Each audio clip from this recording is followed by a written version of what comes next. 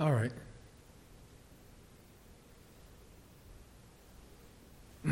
Let's get started.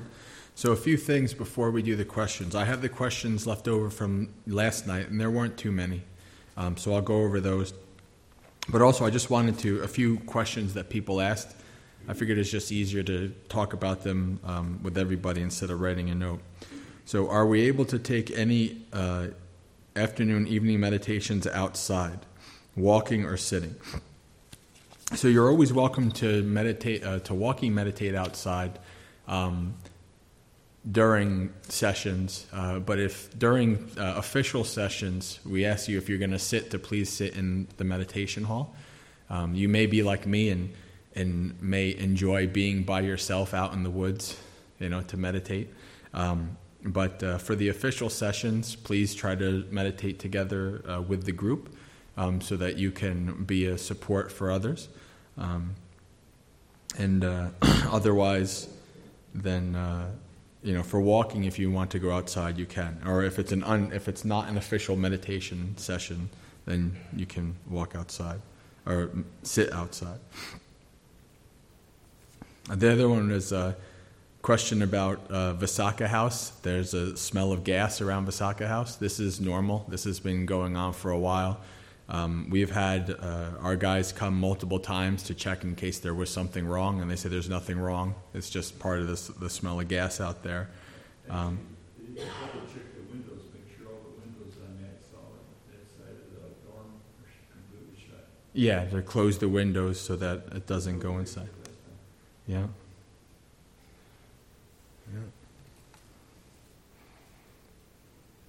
And another question was about the trees and such in there, about some of them might have conditions and things like that, and that's true. We have people who come weekly and take care of the plants, and we've had ongoing issues with the plants and stuff like that, different issues with the different plants, so it's something that we're well aware of, and we have people taking care of it. Excuse me, interrupt. When women want to shut the windows in Visakha, check the upper window. Just don't come down, but push the upper one up. All right, to the questions.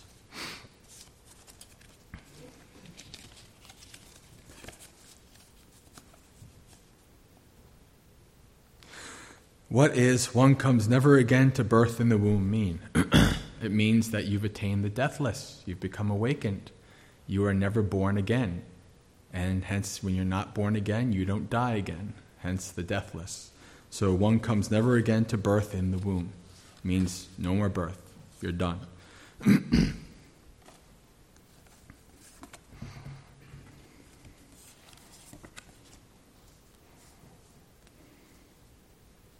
If we should be free from desire, why build such a beautiful meditation center? Looking at it makes me wish there were more beautiful things in the world. It's actually pretty simple. And if you've ever been to some of those places where you have to, pay $1,000 in a week to go there, you'll see that Bhavana is actually pretty very simple and rustic. And a lot of this stuff comes from the people who want to give, right? Many times they want to give the best, right? They want to give so much. Like this meditation hall was designed by Kathy's husband. Kathy is our office manager, right? And it was built by Kathy's husband and Bhante Rahula and a bunch of different people. They built this, and this was donated. The money was donated by a Thai community, right? So many different people came together for this to be built, right? And to build all these different kutis and everything like this. And people like to, when they practice generosity, they like to give the best. That's why there's like an obesity epidemic in a lot of the Buddhist countries among the monks, because they're getting all the best food. Right? Yeah. So that's what this is. It's not necessarily built. The monks in many ways are not involved in every little intricate thing and things like that, right? The lay people help a lot, and they put input and they design and they do things, and that's what they do.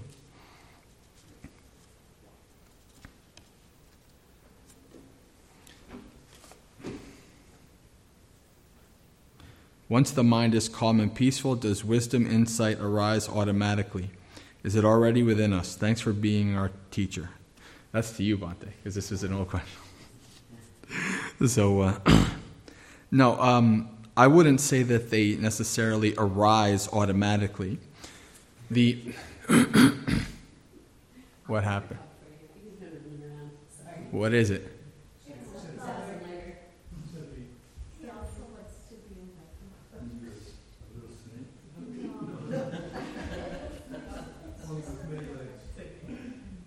May those with many legs not harm me.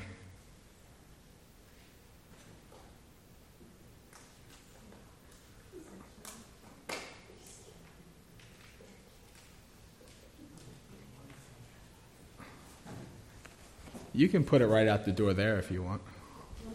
Save yourself a trip.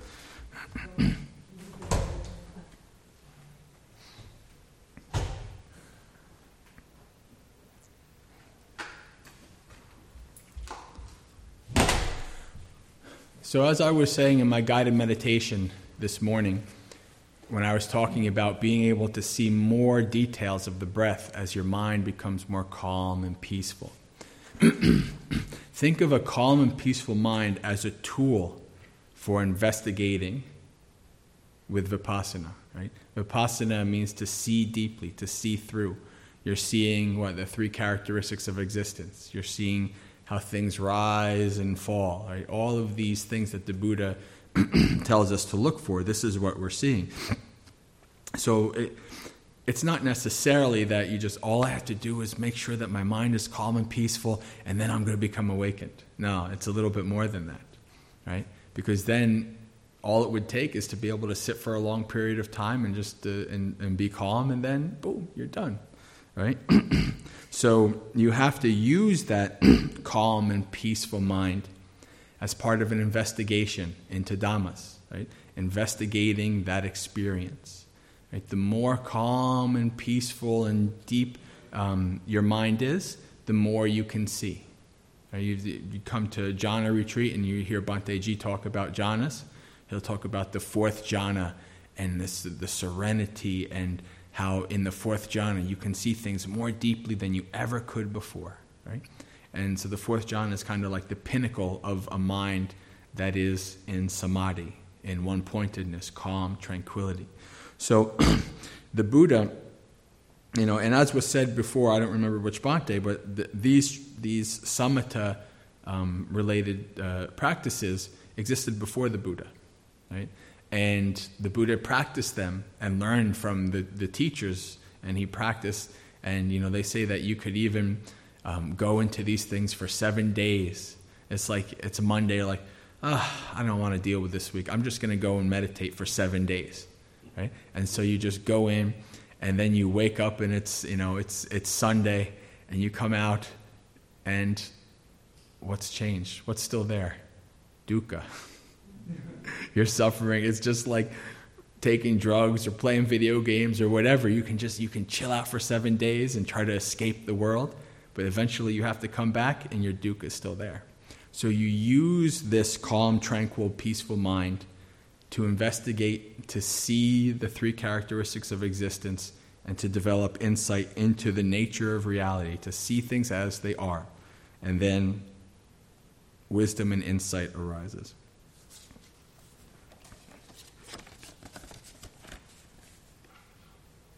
I seem to be a judgmental person.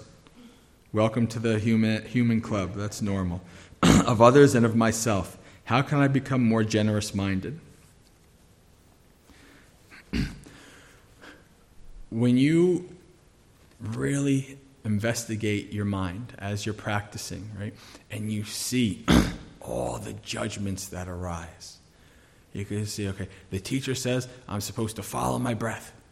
And then you keep getting distracted away, and you get agitated, right?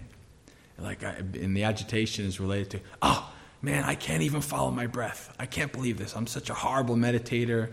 All these things, all that judgment is coming through, right? And then eventually you get to see how you're judging the judgment. Well, I shouldn't be, I'm a meditator, I shouldn't be so judgmental, right? All of this stuff you see in your practice. One of the things, when somebody asked me years ago, what was one major thing that you noticed in difference from before you started your practice to after? And I said that my self-judgment is almost eradicated. I can't say it's not, it's still there. But compared to how I was as a regular non-meditator to now, all that self-criticism and self-judgment. I quit meditation in the beginning because I couldn't follow the sit for 30 minutes and follow your breath. And I couldn't do any of that. And I got so negative. It's like, I suck as a meditator, all these things, right? And I quit. And when I came back, thankfully I found teachers like Ajahn Brahm who talked about being kind to your mind and your body and all these things. And I was like, oh, okay, right? So this judgment, you observe this, you investigate this, and you investigate what it does for you. Is it helping you? Is it harming you? One thing I notice is that the judgment of yourself and the judgment of others are like this.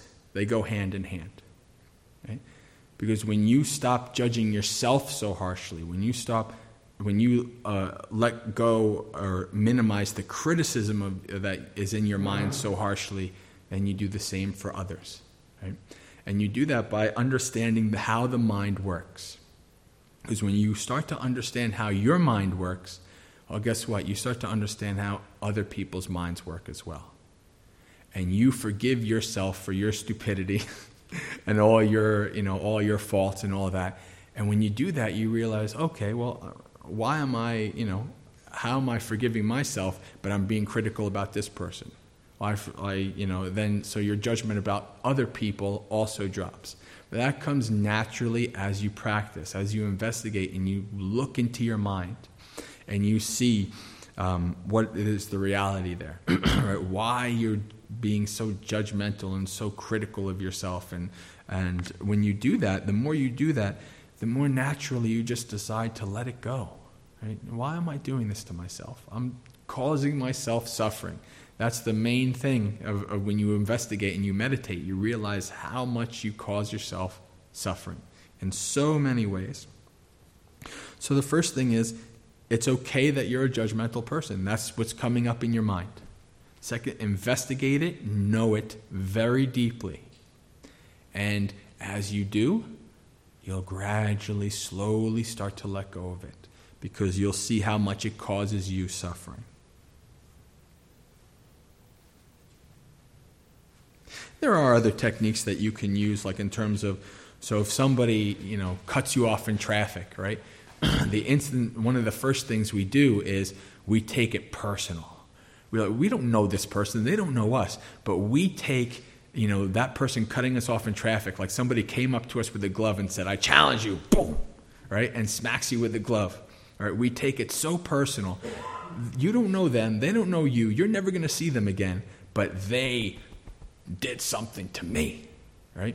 We take it so personal. And I have to, do something against this injustice that this person has done to me. And as you practice and as you meditate, you're like, oh, wait a second. Okay, maybe this person's having a bad day. Maybe they're having a bad life. What is my anger and judgment towards them? How is that going to help them or me? I'm never going to see them again.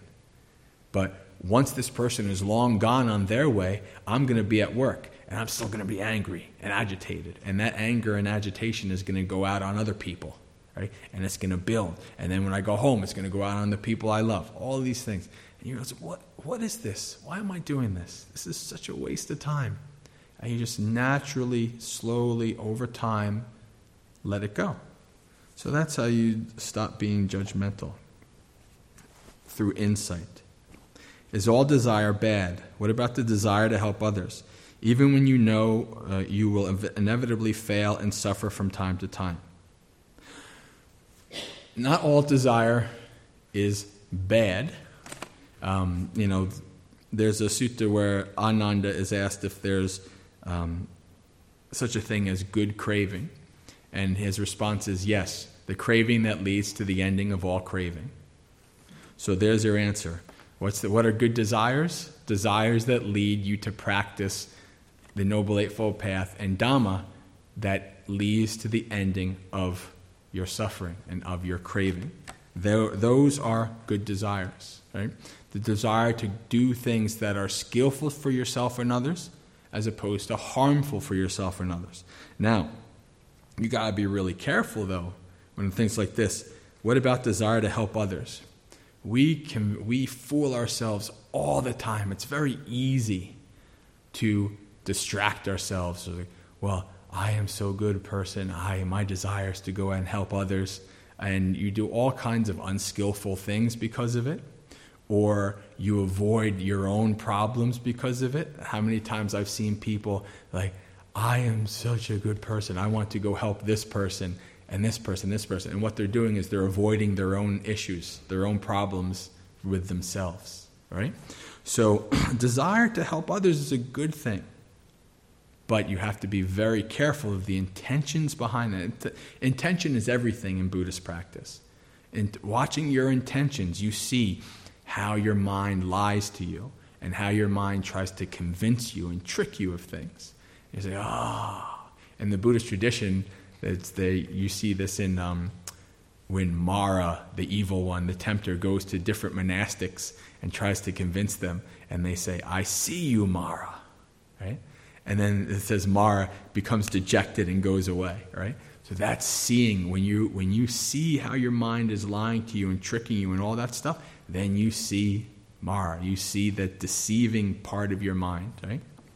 And then you can know the reality behind your intentions. Intention is very important.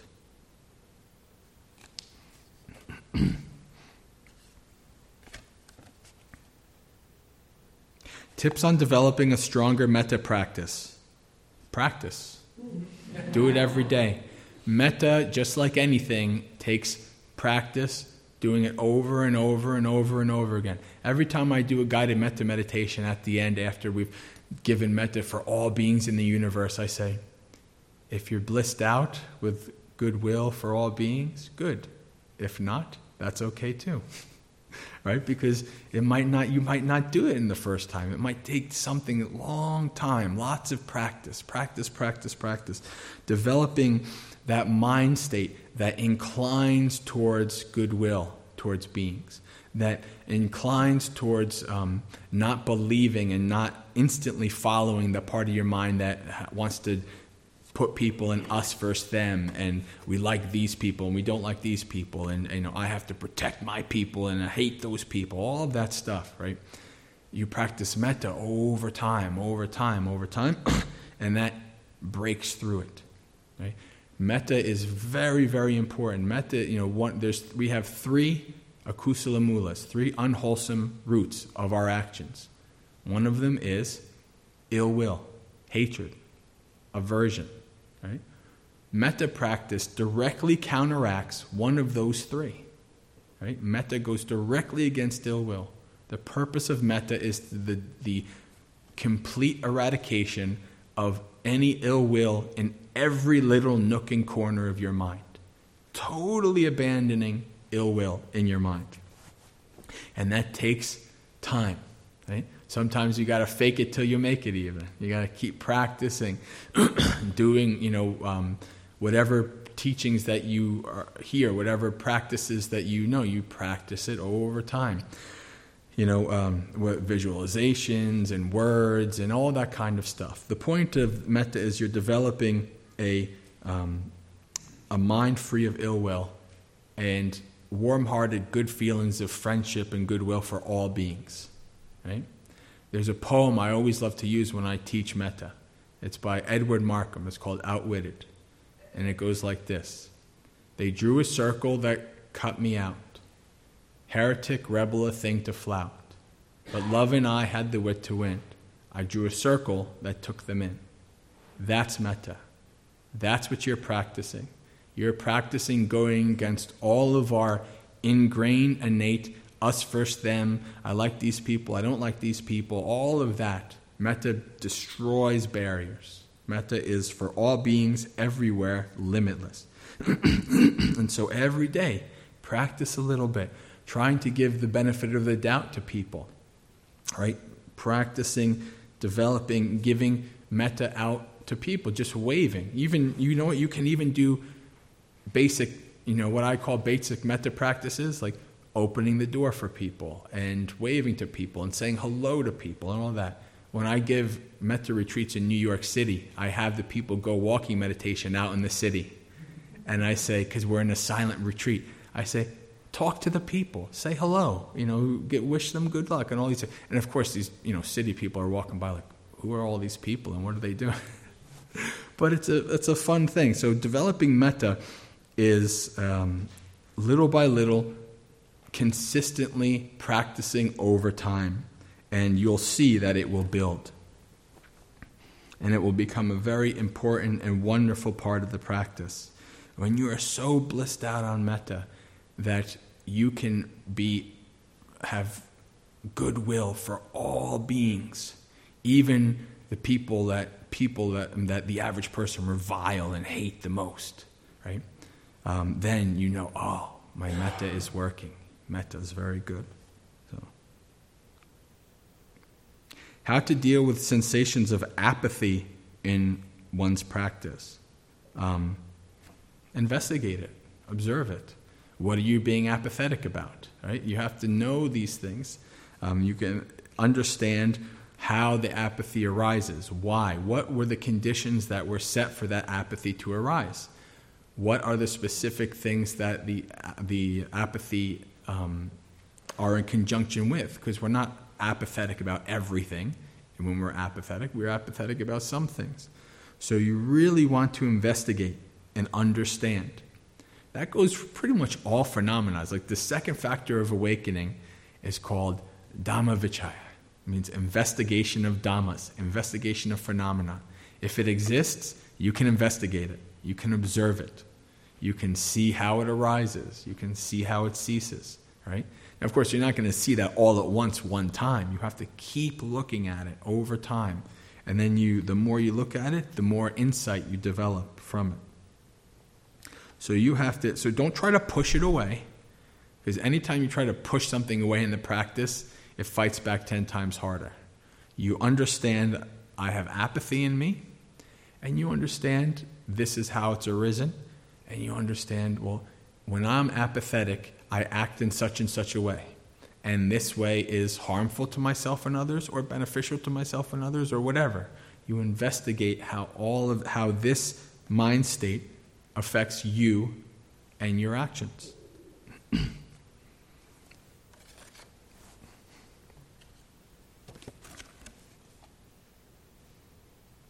Why are the Buddha's ears depicted as low-hanging? So there's an ancient Brahmanic tradition that stems from India at the time called the 32 Marks of a Great Person. And these are things that kind of migrated over from that tradition into Buddhism in various ways. So that's really what that is. It's simply that this is one of the marks that can be seen to make that the person's a great person.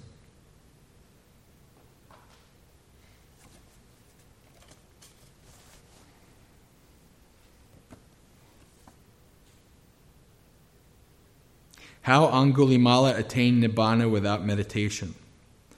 There are other similar situations where Gautama Buddha delivered a sermon and he attained Nibbana immediately.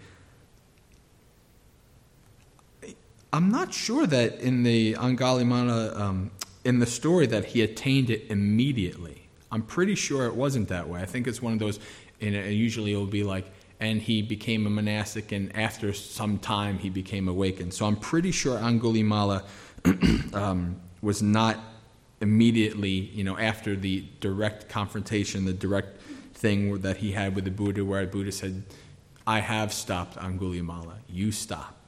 Right? Very powerful words. I'm pretty sure that it wasn't an instant thing. But, one of the tradition around Angulimala comes like later. People have kind of flushed out the story, and they say that, he was a practitioner under his previous master, and he had practiced previous lives and such. And so this is, there to explain why he would have become awakened. It's actually, in all honesty, even in the suttas, it's fairly rare for somebody to become instantly awakened when the Buddha was talking. They may become a sotapanna or different levels, but most often, because you have to have had a certain amount of karma and the groundwork had to be set so that all you needed was just words from the Buddha, and then you became awakened, right? But Angulimala, which is one of my favorite Buddhist stories. Is there anybody who doesn't know who Angulimala is? All right. So Angulimala is the Buddhist serial killer. Angulimala was to me, is one of the greatest stories of redemption in Buddhism. Right. So the Angulimala is somebody who was told by his teacher. So the story goes that he was a very promising student. He was going to take over from his teacher. The teacher was jealous. The teacher, basically told him to go and get, So Anguli, finger. Mala, necklace. So this is a person who wore a necklace of fingers. So the teacher basically told him to go out and take a finger from every person that he killed. And the story goes that the last person, 999th person, or the 1,000th person, I should say, was going to be Angulimala's mother, whoever was going to walk down. And so the Buddha walked down, and he said, Master, don't go down there. There's this famous serial killer, etc., etc. And of course the Buddha's awakened. That doesn't bother. So he goes down there, and Angulimala is trying to chase him. And Angulimala is like running on a treadmill. He can't get to the Buddha. And Angulimala says, stop. And the Buddha turns around and says, I have stopped, Angulimala. You stop. And he says, I have stopped harming beings. I have stopped doing these deeds, etc., etc. And so then the Angulimala became a monk. And then the king was coming out. The king was like, oh man, these people keep complaining about this guy. I have to go out, get a task force and go kill Angulimala. So he goes out and he meets the Buddha, and he's a disciple of the Buddha, or at least has talked to the Buddha multiple times. And then he, the king says, blessed one, I'm looking for Angulimala, the serial killer. And Buddha says, what if I were to tell you that Angulimala has become a monastic? And the king said, well, I would bow and pay respects to this person. And he goes, this is Angulimala. And so then they paid respects, and now of course people who he terrorized didn't forget about that, because even though then he became awakened and he was a monastic and he was going into the town and they were still throwing rocks at him and doing all kinds of stuff like that. And he asked the Buddha what to do, and the Buddha says, endure it. All right? So this is the story of Angulimala, right? Somebody who was killed 999 people, but was able to turn his life around and become awakened. So if Angulimala can do it, anybody can do it. We can do it. So Angulimala is a great story. What does the Buddha say about judging other people? Well, I basically talked about that, but if you go in the meditation hall, not the meditation hall, the Sangha hall, right by where it says private monastic area, etc., there's a picture under it, and it has a flower, right? And it has a quote from the Buddha in there, and it says, do not look at the omissions and commissions of others. So do not look at what other people have done, but look at what you have done and left undone. Right? So that is the Buddha directly saying, don't be so wrapped up in what other people have done. Oh, this person, that, this. pay attention and look at what you're doing, what you have done and what you have left undone. Right? So you can go in the, after this, later on, you can go out and you can see that wonderful quote. So that's what the Buddha says about judging other people.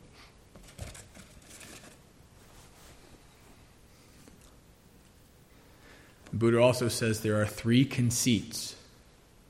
I am greater than is a conceit. I am less than is a conceit. And I am equal to is a conceit. Right? What he's saying there is, when we have this idea of self, then we compare. So once you understand that there is no self, then there's nothing to compare to. So this is when you compare, I'm better than that person. Oh, I'm less than that person. Or all this stuff. All of that is a conceit. Do monks vote when in a democratic society? It's up to them if they want to. It's a personal choice, I would say.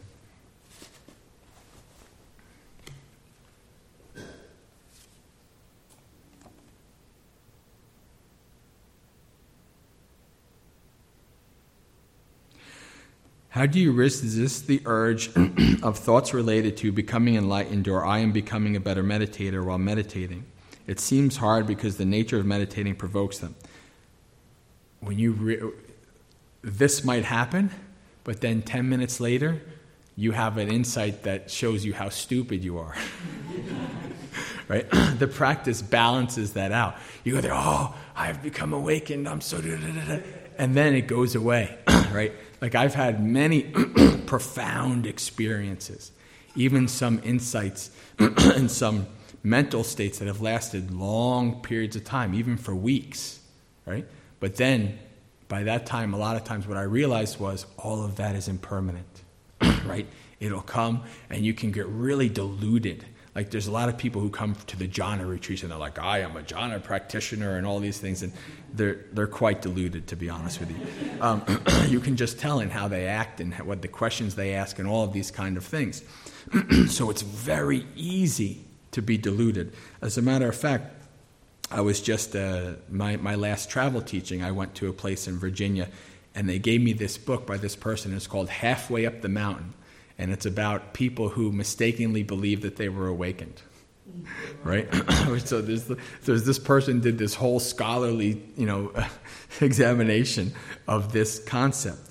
So, important thing to understand is that you can really get deluded by thinking, oh, I am awakened. So, after time, after many years, if you see these kind of ups and downs, you realize, okay, I'm not worried about this stuff anymore.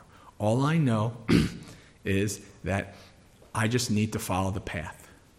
Whatever happens, usually one of the things that I realized fairly early on was that insights don't arise when you want them to. They come when you've set the groundwork, and they come when they want to, right? There's like, man, I want to go to this retreat. I hope I get all kinds of insights in this retreat. And you leave the retreat and you're like, damn, where were all the insights? Right? I really struggled through and I did all this and that. And then like 3 months later, you're doing something mundane. You're like on the line at the grocery store and boom, the insight comes. Whoa. Okay. And then you see that connection of all the practice that you've done and the insight that it's arisen. So you kind of, my experience at least has been is that the more you understand and you see how these things come and go, and you just get to the point where I know that all I need to do is follow this Noble Eightfold Path. I don't know if I'll become awakened in this life. I don't know when I'll get insights or when or this or that or whatever. I just have to keep following the path. Follow the path. That's all. And then when that happens, and you don't have to worry about this, will I become enlightened, all these kind of things. You just know that eventually you will. Okay? Somebody asked the Buddha, will, under your dispensation, will half of all beings become awakened or a third of all beings or whatever? And the Buddha says, I'm not concerned with how many beings become awakened. But what I do know is that those who will become awakened will do so following the Noble Eightfold Path. So you have a path, You just keep going down the path. You keep practicing, and eventually you'll get there. I am becoming a better meditator. So my experience is like, it's just like the minute you think that, something just happens and you're just knocked down. You're just like, your humility just, boom. Oh, really? You're a better meditator, huh? Okay. So the practice tends to, if you're honest and sincere and open in the practice tends to help you keep that balance. Because, 1 second you're all, oh, I'm the best meditator in the world. And the next you're like, oh, man. Right? So the practice will help you keep that balance. You just keep practicing. That's a personal question. I'll save that for last. Get through the important questions first. If one is practicing the Dhamma, can they be assured of a human rebirth? Oh, they might even have a heavenly rebirth.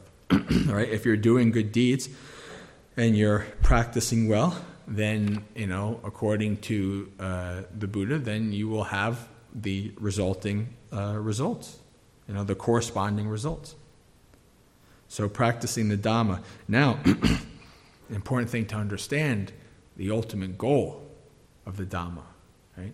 The ultimate goal is awakening, to go the full way so that you've abandoned human rebirth. But now, of course, not everybody has that goal in this very life. But you just keep practicing the Noble Eightfold Path. If you keep practicing the path, then you will become awakened. Now,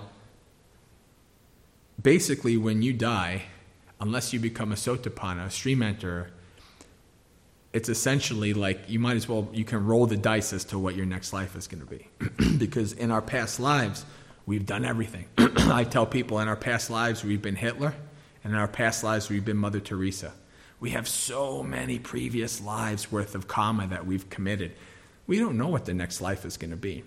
It's a mistake to think that what you do in this life is linear to exactly how you're going to reborn in the next.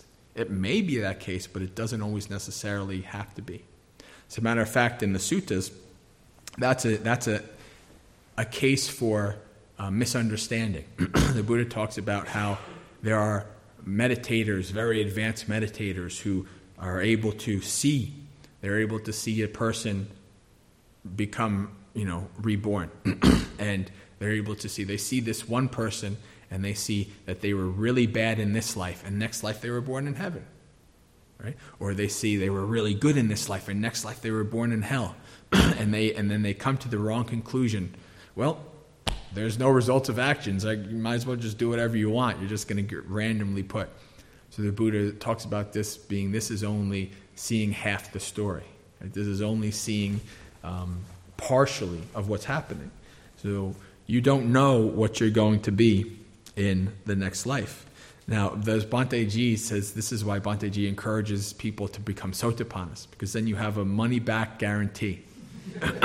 No more hell realms, no more animal realms, no more any of that, at the very least. And then even if you're the most lazy stream enterer ever, within 7 lifetimes you're becoming awakened. So it's important to know that.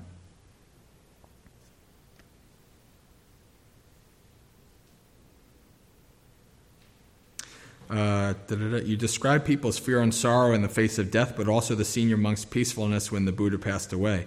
Doesn't peacefulness come from acceptance? Yes. Well, it comes from acceptance, but the acceptance comes from insight into the reality of things. Does acceptance come from understanding the Four Noble Truths? Yeah, there you go. I should have read this. That there is suffering, death, old age, etc., but also a path that leads to the ending of suffering. Shouldn't people feel joy to have found the Buddha's teachings? Yeah. Yeah, of course. I mean, these are very rare, powerful teachings in the world, right?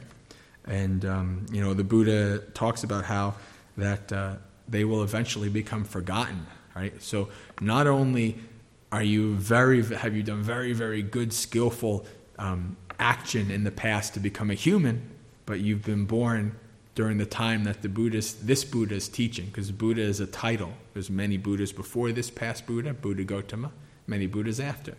So you've done very much good deeds to be born as a human and to be able to listen to and practice the Dhamma. Right? Even as a human, there are many humans that are not going to be able to hear the Dhamma or practice it.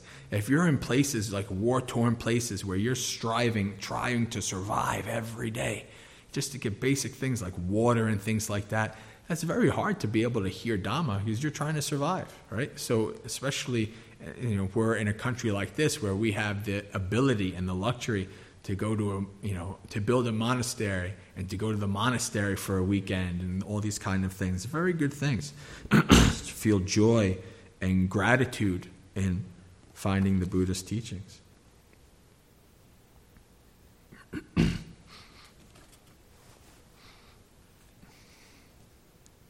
How can you be sure of reincarnation? I can't. I don't know. I haven't seen it for myself. Right? In the Buddhist tradition, in very deep states of concentration, then you're able to see these things. Right? Whether when you become awakened as one of the triple knowledges, or even you don't even have to have been awakened to supposedly be able to see beings being reborn according to their karma. Right? So you can see that. So until then, it's simply a matter of faith and confidence in the Buddha, that the Buddha has told us the truth, and that we should follow. This is what going for refuge in the Triple Gem is about, right? Or, for Westerners, if you're very kind of, you don't want to kind of deal with karma of previous lives or reincarnation and all that, you can shelve it and practice, right? So I can't be sure of reincarnation. Now, I will say I'm probably at about 95%. I can't say I'm 100% because I really haven't seen it for my own self, but there's enough of experiences in my own life and my confidence in the Buddha's teachings for me to be at about 95%. Then I'm pretty sure that if I had to bet, I would bet that there is some kind of reincarnation or rebirth. So it depends on that.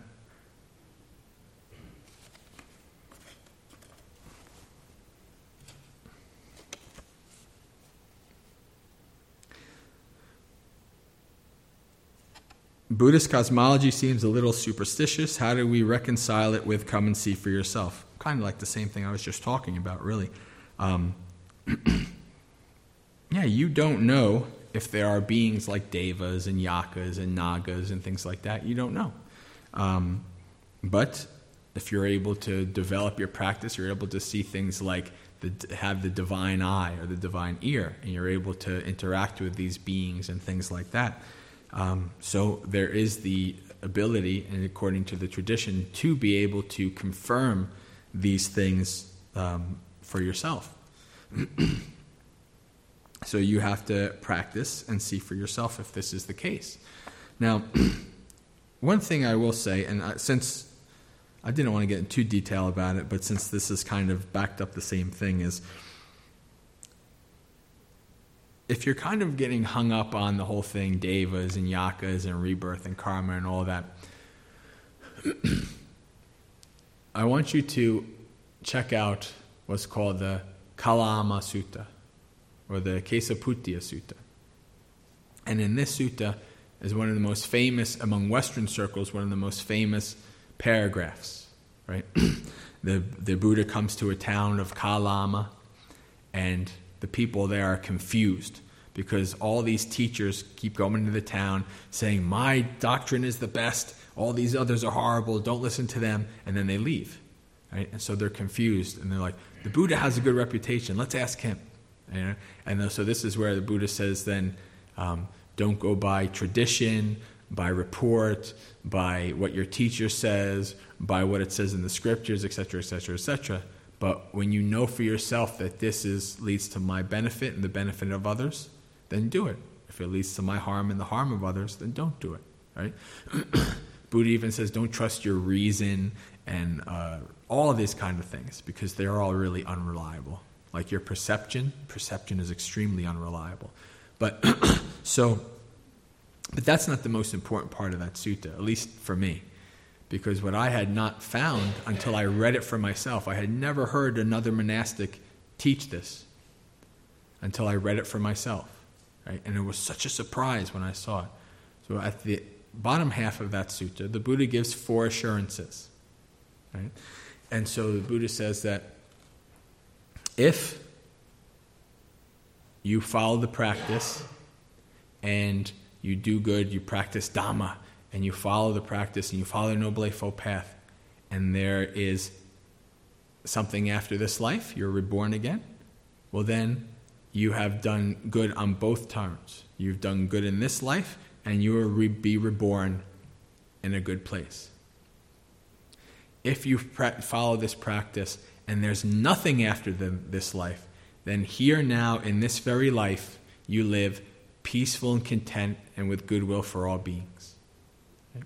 So the Buddha is saying there, even if you don't believe in rebirth and karma and there's nothing after this life, you still do the practice. Still follow the practice, because you can see the benefits here now in this very life. Right? And then the Buddha says the same thing with I'm trying to think of the words, that our actions have consequences. Right?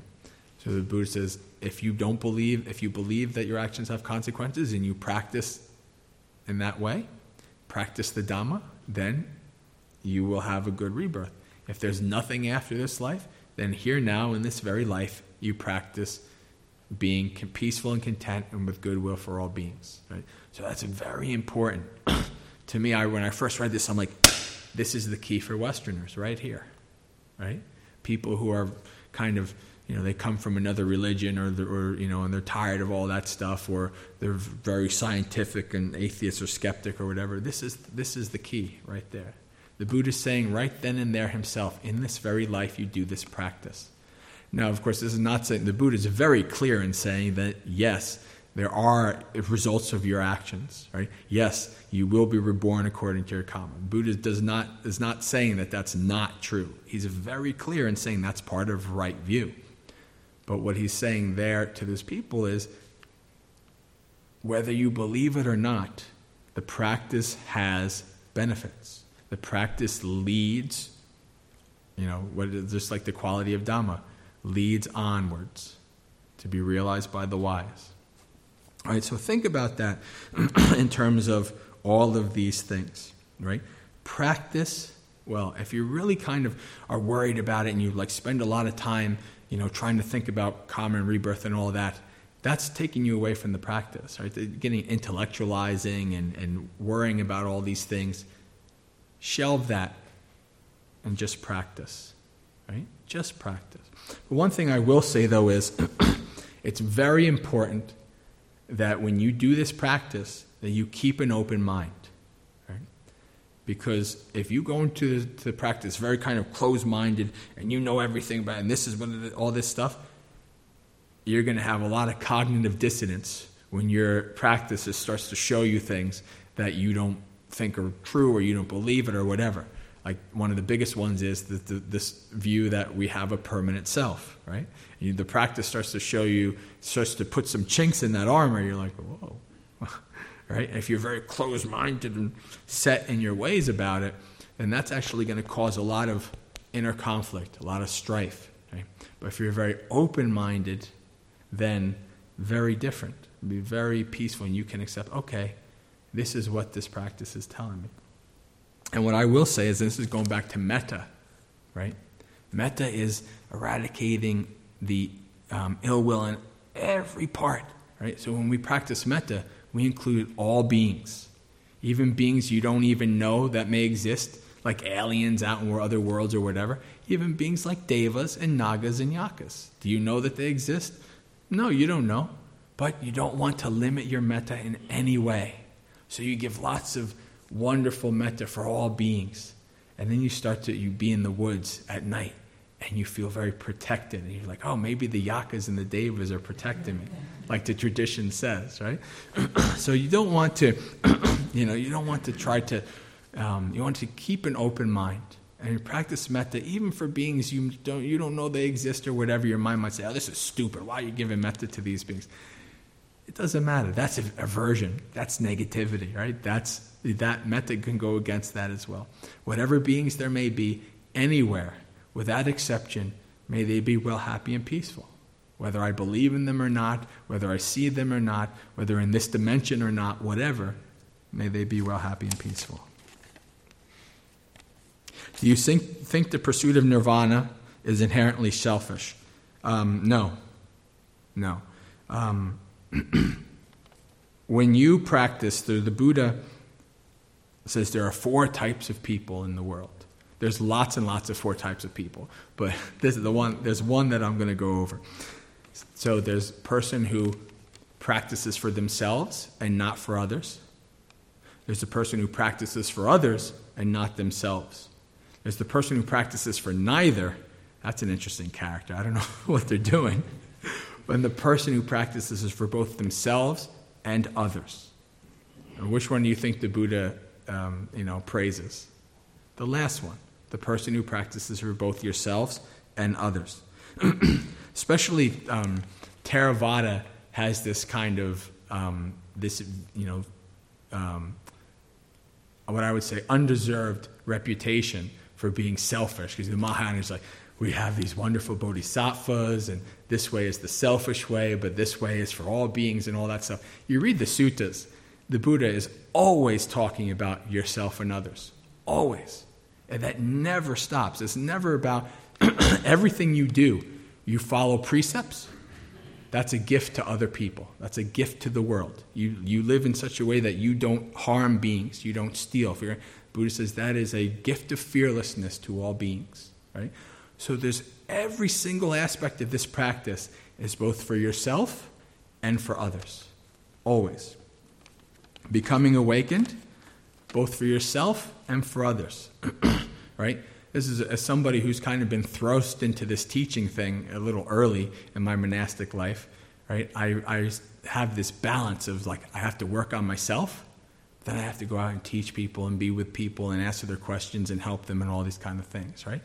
And so trying to find this balance between self and others, right? And so recently what I found was that I've been too much in the helping others and not myself. So I have to bring myself back to that, so that what I realize and what you understand is I can't help other people if I'm hurting my own practice, right? I can't develop with other people. I can't become a better teacher, a better practitioner if I'm just teaching. Like 20 years from now, if I didn't practice, I would just be saying the same stories and the same thing at the same level.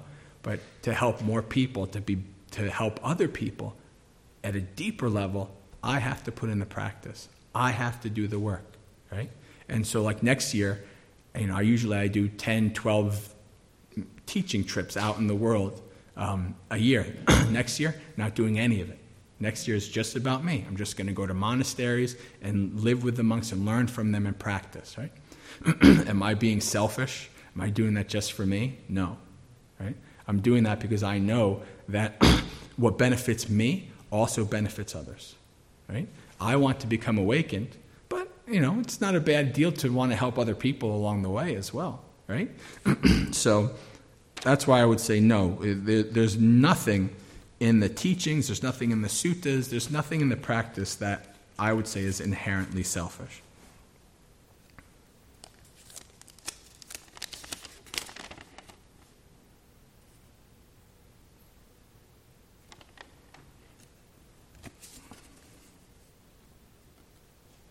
In my experience, enjoying the heck out of fine-tasting food is one of my dances which I do not cling to, crave, or avoid. Feel free to comment. Are you really? It's like I've heard, like in other traditions, the traditions can vary greatly. And I remember like people talking about like in other traditions, they think, well, it's like, can I be married and not have no attachment or craving for my partner? Theravada is like, hell no, are you crazy? But in other traditions, they have other views. This is kind of the same thing. Enjoy the heck out of fine-tasting food, right? enjoyment. Okay, can you understand that this is pleasant tasting food, right? But then what happens when it's gone? Do you want more of it? Are you craving more of it? Are you sad when it's gone? Then you're attached to it, right? If you can have, like the Buddha talks about, sometimes the Buddha is given, this goes back to what I was saying about people like to give the best. So the Buddha is walking around with this fancy robe and things like that, and people ask him a question about it, and he says, well, I wear these, I think it was like pumpkin hair robe or whatever, but my disciples wear rag robes and things like that, right? So the Buddha, it doesn't matter what he wears, right? He's not attached to it. Whatever people give, right? You're supposed to be content with any kind of robe, any kind of this, any kind of that.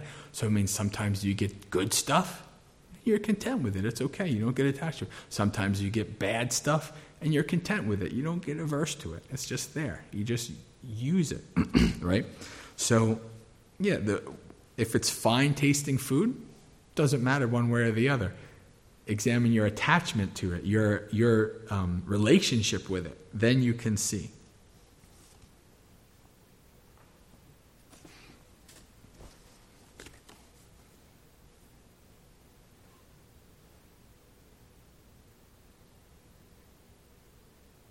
Oh, finally, a question related to the topic of this talk. After all these, we're at the end. Now, can you discuss the difference between reflecting on positive memories and therefore sadness after a death versus grasping?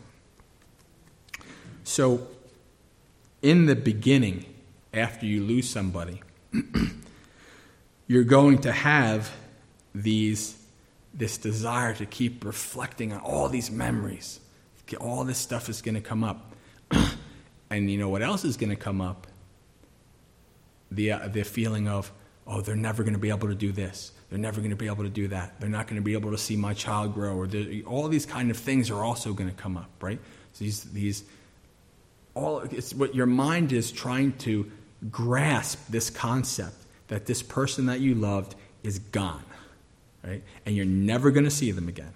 Right? Your mind is trying to grasp that, and it's really hard. Your mind doesn't know what the heck it's doing, right? Especially the first time. Especially if it's somebody really close to you, like a spouse or a parent or whatever, right? Your mind is really trying to understand, right? So it will think of all these memories, right? And it will think about what the loss entails. Like, what does this really mean that you've lost this person? And that's normal, right? That's absolutely normal. Now, positive memories, right? What positive memories are, in the beginning, they bring up a lot of sadness, right? They bring up a lot of thinking about this, right? Because what it is like, I had this wonderful memory with this person. Now they're gone. Now I'm never going to be able to have another memory like that with this person, right? So it brings up a lot of sadness. But over time, as you've progressed through the stages of grief, and as you've kind of come to, accept what has happened and start to move on and things like that, actually the positive memories are what you remember when you want to reflect on this person. You reflect on, one of the things that I missed in my talk is, after you go through all this negativity about death and all this stuff, the other end of that is gratitude. The other end of that is, the other end of this is, I'm so happy that this person was in my life, even if it was only for a short time. Even though they're gone and I can't share these memories, I can't make more memories with them, I still have these memories with that person, right? I still have these good times that I had with this person, and I can remember that and keep that close and use that to help me live a better life, a more skillful life. You reflect, I'm grateful that this person was there to help me to become the person that I have become, right? So this is where this comes from, these very positive memories, right? And over time, all this positivity, positive memories, and gratitude replaces a lot of the sadness. And of course, then 15 years later, you might all of a sudden go through a bout of sadness again and all these kind of things, and that happens. But in general, every day, it becomes about gratitude and positivity as opposed to reflecting on loss and all these kind of things. Now, you can do this thing where you kind of get so... you never move forward, right? I guess I have to... it's a good example, but I don't... I'm going to have to... what do you call it? So I was married when I was in my 20s. She died of cancer 15 years ago. And the reason I say this is because I'm trying to give this example.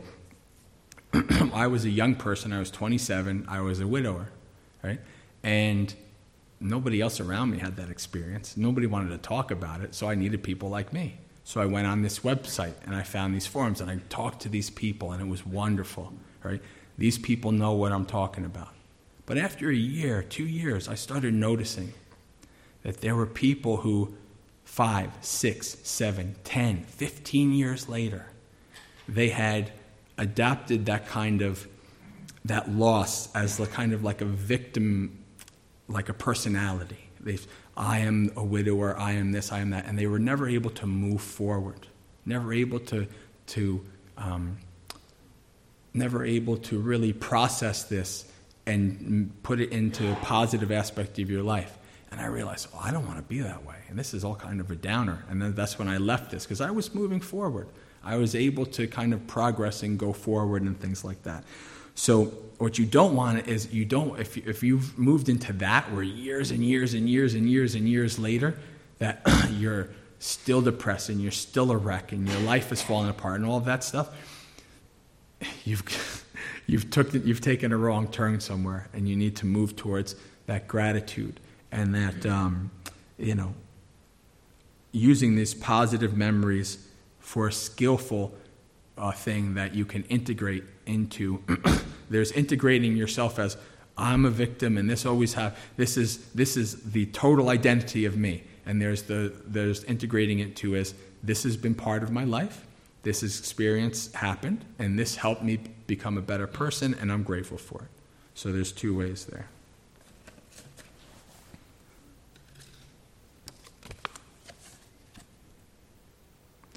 You mentioned some reading suttas that impacted you. Which have had the most impact on you? What do you recommend? Those 5 subjects of contemplation, that was probably the first Dhamma I ever read. And I don't necessarily think of it as a coincidence that after going through all the experiences that I've gone to of death and loss and stuff like that, that was one of the first things I ever read. Right? When I saw that was the first experience of me seeing that the Buddha is 100% on point. Right? I saw that and I was like, yes, this is reality. This is truth. Right? And after reading all the other, the suttas and 5,000 pages worth of suttas, and it just grows, and you say, the Buddha is right. The Buddha is so right to the point where I became a Buddhist monk, right? Because his teachings and all this stuff. And this is another question: why you became a Buddhist monk? I wanted to save that for last because it's a personal thing, right? So, this 5 subjects of contemplation are very important because it's so in your face, right? You can get really lost in a lot of deep concepts like dependent origination and not self and all of these kind of things. And until you start to experience that for yourself in your own practice, in reality, it's just concepts. It's just intellectualizing, right? But something like old age, sickness, and death, right there in your face. You just have to look at it. So, this kind of 5 subjects of contemplation is something I still practice to this day. At least I try to do it every day. Sometimes I'm not mindful and I forget, but I try to integrate that as part of my practice every day, to reflecting. And even after all these years of reflecting on this, I still don't believe I'm going to die, right? I'm very hard-headed. It's just the way it is.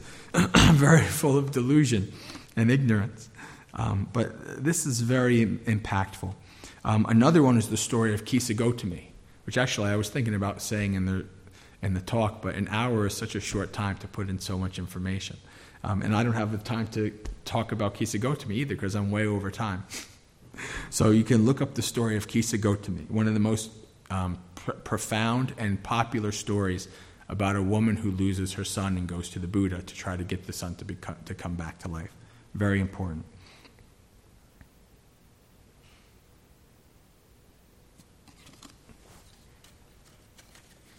There's so many. There's so many to think about, so many suttas, so many good things that have impacted me greatly, but not enough time. Please correct me if I'm wrong. When a distraction arises in samatha, ignore the distraction and refocus on the meditation. Vipassana, investigate and find the root cause of the distraction. So, when you are sitting down to practice mindfulness of breathing, the main goal is to develop samatha. The main goal is to develop a tranquil mind. Right? That's your main goal when you're sitting down practicing mindfulness of breathing. Now, you might have really strong feelings, like a strong itch or a strong pain, that take you away from your following your breath. And even though you try to go back to your breath, you can't, because that strong feeling is so all-encompassing that it's your whole world at the time. That's a good time to switch your object of awareness to that feeling, that pain or that itch, and investigate it deeply. Just like you investigate the breath, the cycle of the breath in and out, how it changes, you investigate that feeling. And when you're doing that, then you're delving more into the Satipatthana realm. But the important thing to understand here is that there's not as much a distinction between samatha and vipassana as you might think. Right? These days, vipassana is a technique and samatha is a technique. But if you read the ancient texts, you read the early Buddhist texts, there's no such thing as vipassana technique, no such thing as samatha technique. Right?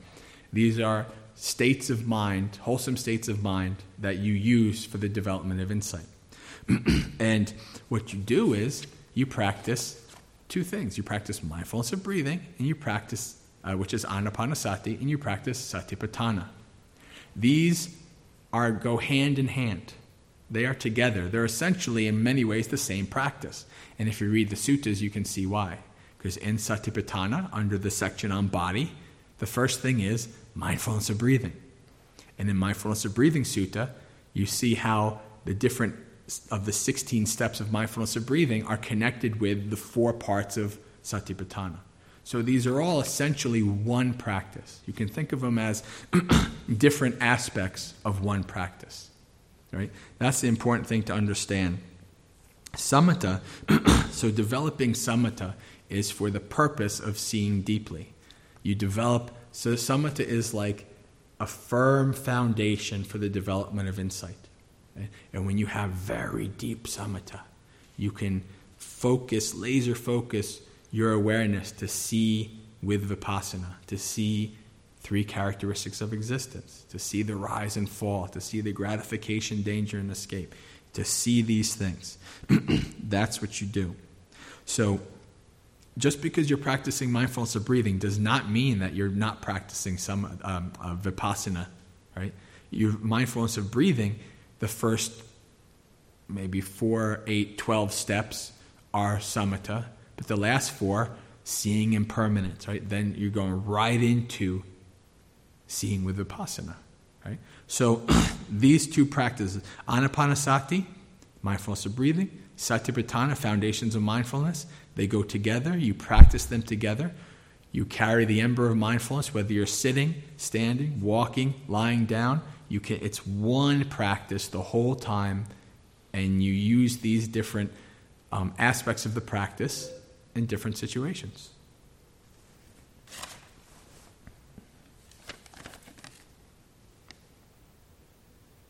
In samatha, there are milestones, jhana.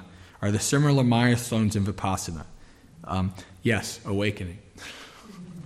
No, it's come later on in the tradition. There's what's called the vipassana jnanas, which is like insight. Insight knowledges, right? And that's not something you see in the early texts, but like in the Mahasi tradition and noting tradition, the Vipassana tradition, you see these insight knowledges, and they have them mapped out, and you can follow them and all these kind of things. But I don't know anything about that, because it's not part of my practice. It's not, from the earlier texts. But you can look into that Mahasi tradition to see that, if you want. This isn't a question as much as a comment. Much like hedonistic lifestyle the Buddha lived prior to awakening, oblivious in our palaces. We avert our eyes from the sick. We put our elderly in nursing homes, and we live as though we will never die. Yep. Thank you for stating. Oh, okay. So it really was just a comment. Yeah. Yeah. Well, unfortunately, it's a nature of this modern society that our families just separate. I grew up around the greatest generation. I was lucky enough. I have 3 sets of grandparents. Well, they're all dead except for one of those grandparents.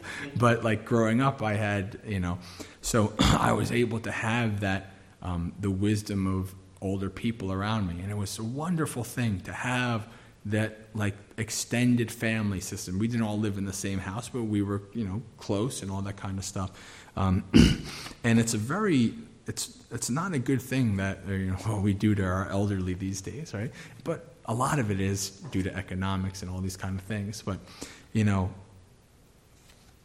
that's one of the things that growing up, I was I do never, ever, ever want to go into an old folks home. But actually, you should see some of the old folks home today. Oh, my God.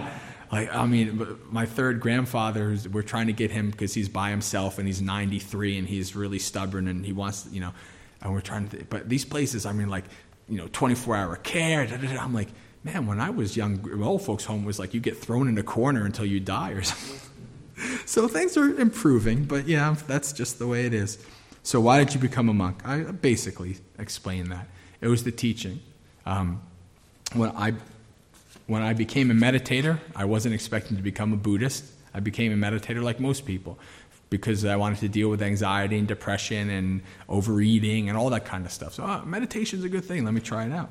And then when I became a Buddhist, I wasn't expecting to become a monk. Right? But the practice and the teachings led me to that point where I thought, well, I have a pretty good life. I have pretty much everything that a person could want. In ways, it's funny. I kind of feel like I correlate with the Buddha in a few things in that regard, because basically we were about the same age. When I became a Buddhist was about the time he left, the palace, but also in that I had, a pretty good life. By the time, the last couple of years, I was in the best shape of my life. I had the most money in my life. I had the most female attention in my life. I wasn't lacking for anything, right? It was good, but the Buddha was pointing towards something better, right? And my practice was pointing towards something better. The teachings and the Buddha, the confidence that I had in the Buddha said, okay, Buddha, I'm going to try this out. I'm going to take this leap of faith and I'm going to do this, right? And so I did. And so far I don't regret it. And will I be a monk the rest of my life? I have no idea. I don't know. Anybody who says they're going to be anything for the rest of their life is really hurting for life to say, oh, really? Because that's been my experience. Anytime I thought I knew exactly how things were, life laughs and then throws you some curveballs. So I don't know if I'll be a monk the rest of my life, but it's probably the most meaningful and hardest thing that I've ever done. Definitely the hardest, but also the most meaningful. All right, friends, I've gone way over time, but it is the last day, and all questions have been answered. So let's take a break and come back to finish our meditation. Can I just add something? Yeah. I was just up at Soka, and they shut the laundry window and the 3 toilet stalls on the lower floor. Well, it's the mid-floor. But now, when you walk in to Visakha, there's a high bedroom and a low bedroom in the back on the left side. Go to the left side and shut those panes because I found the latches. The windows were shut, but the latches weren't swiveled. So go to those 2 bedrooms, or wherever has those bedrooms,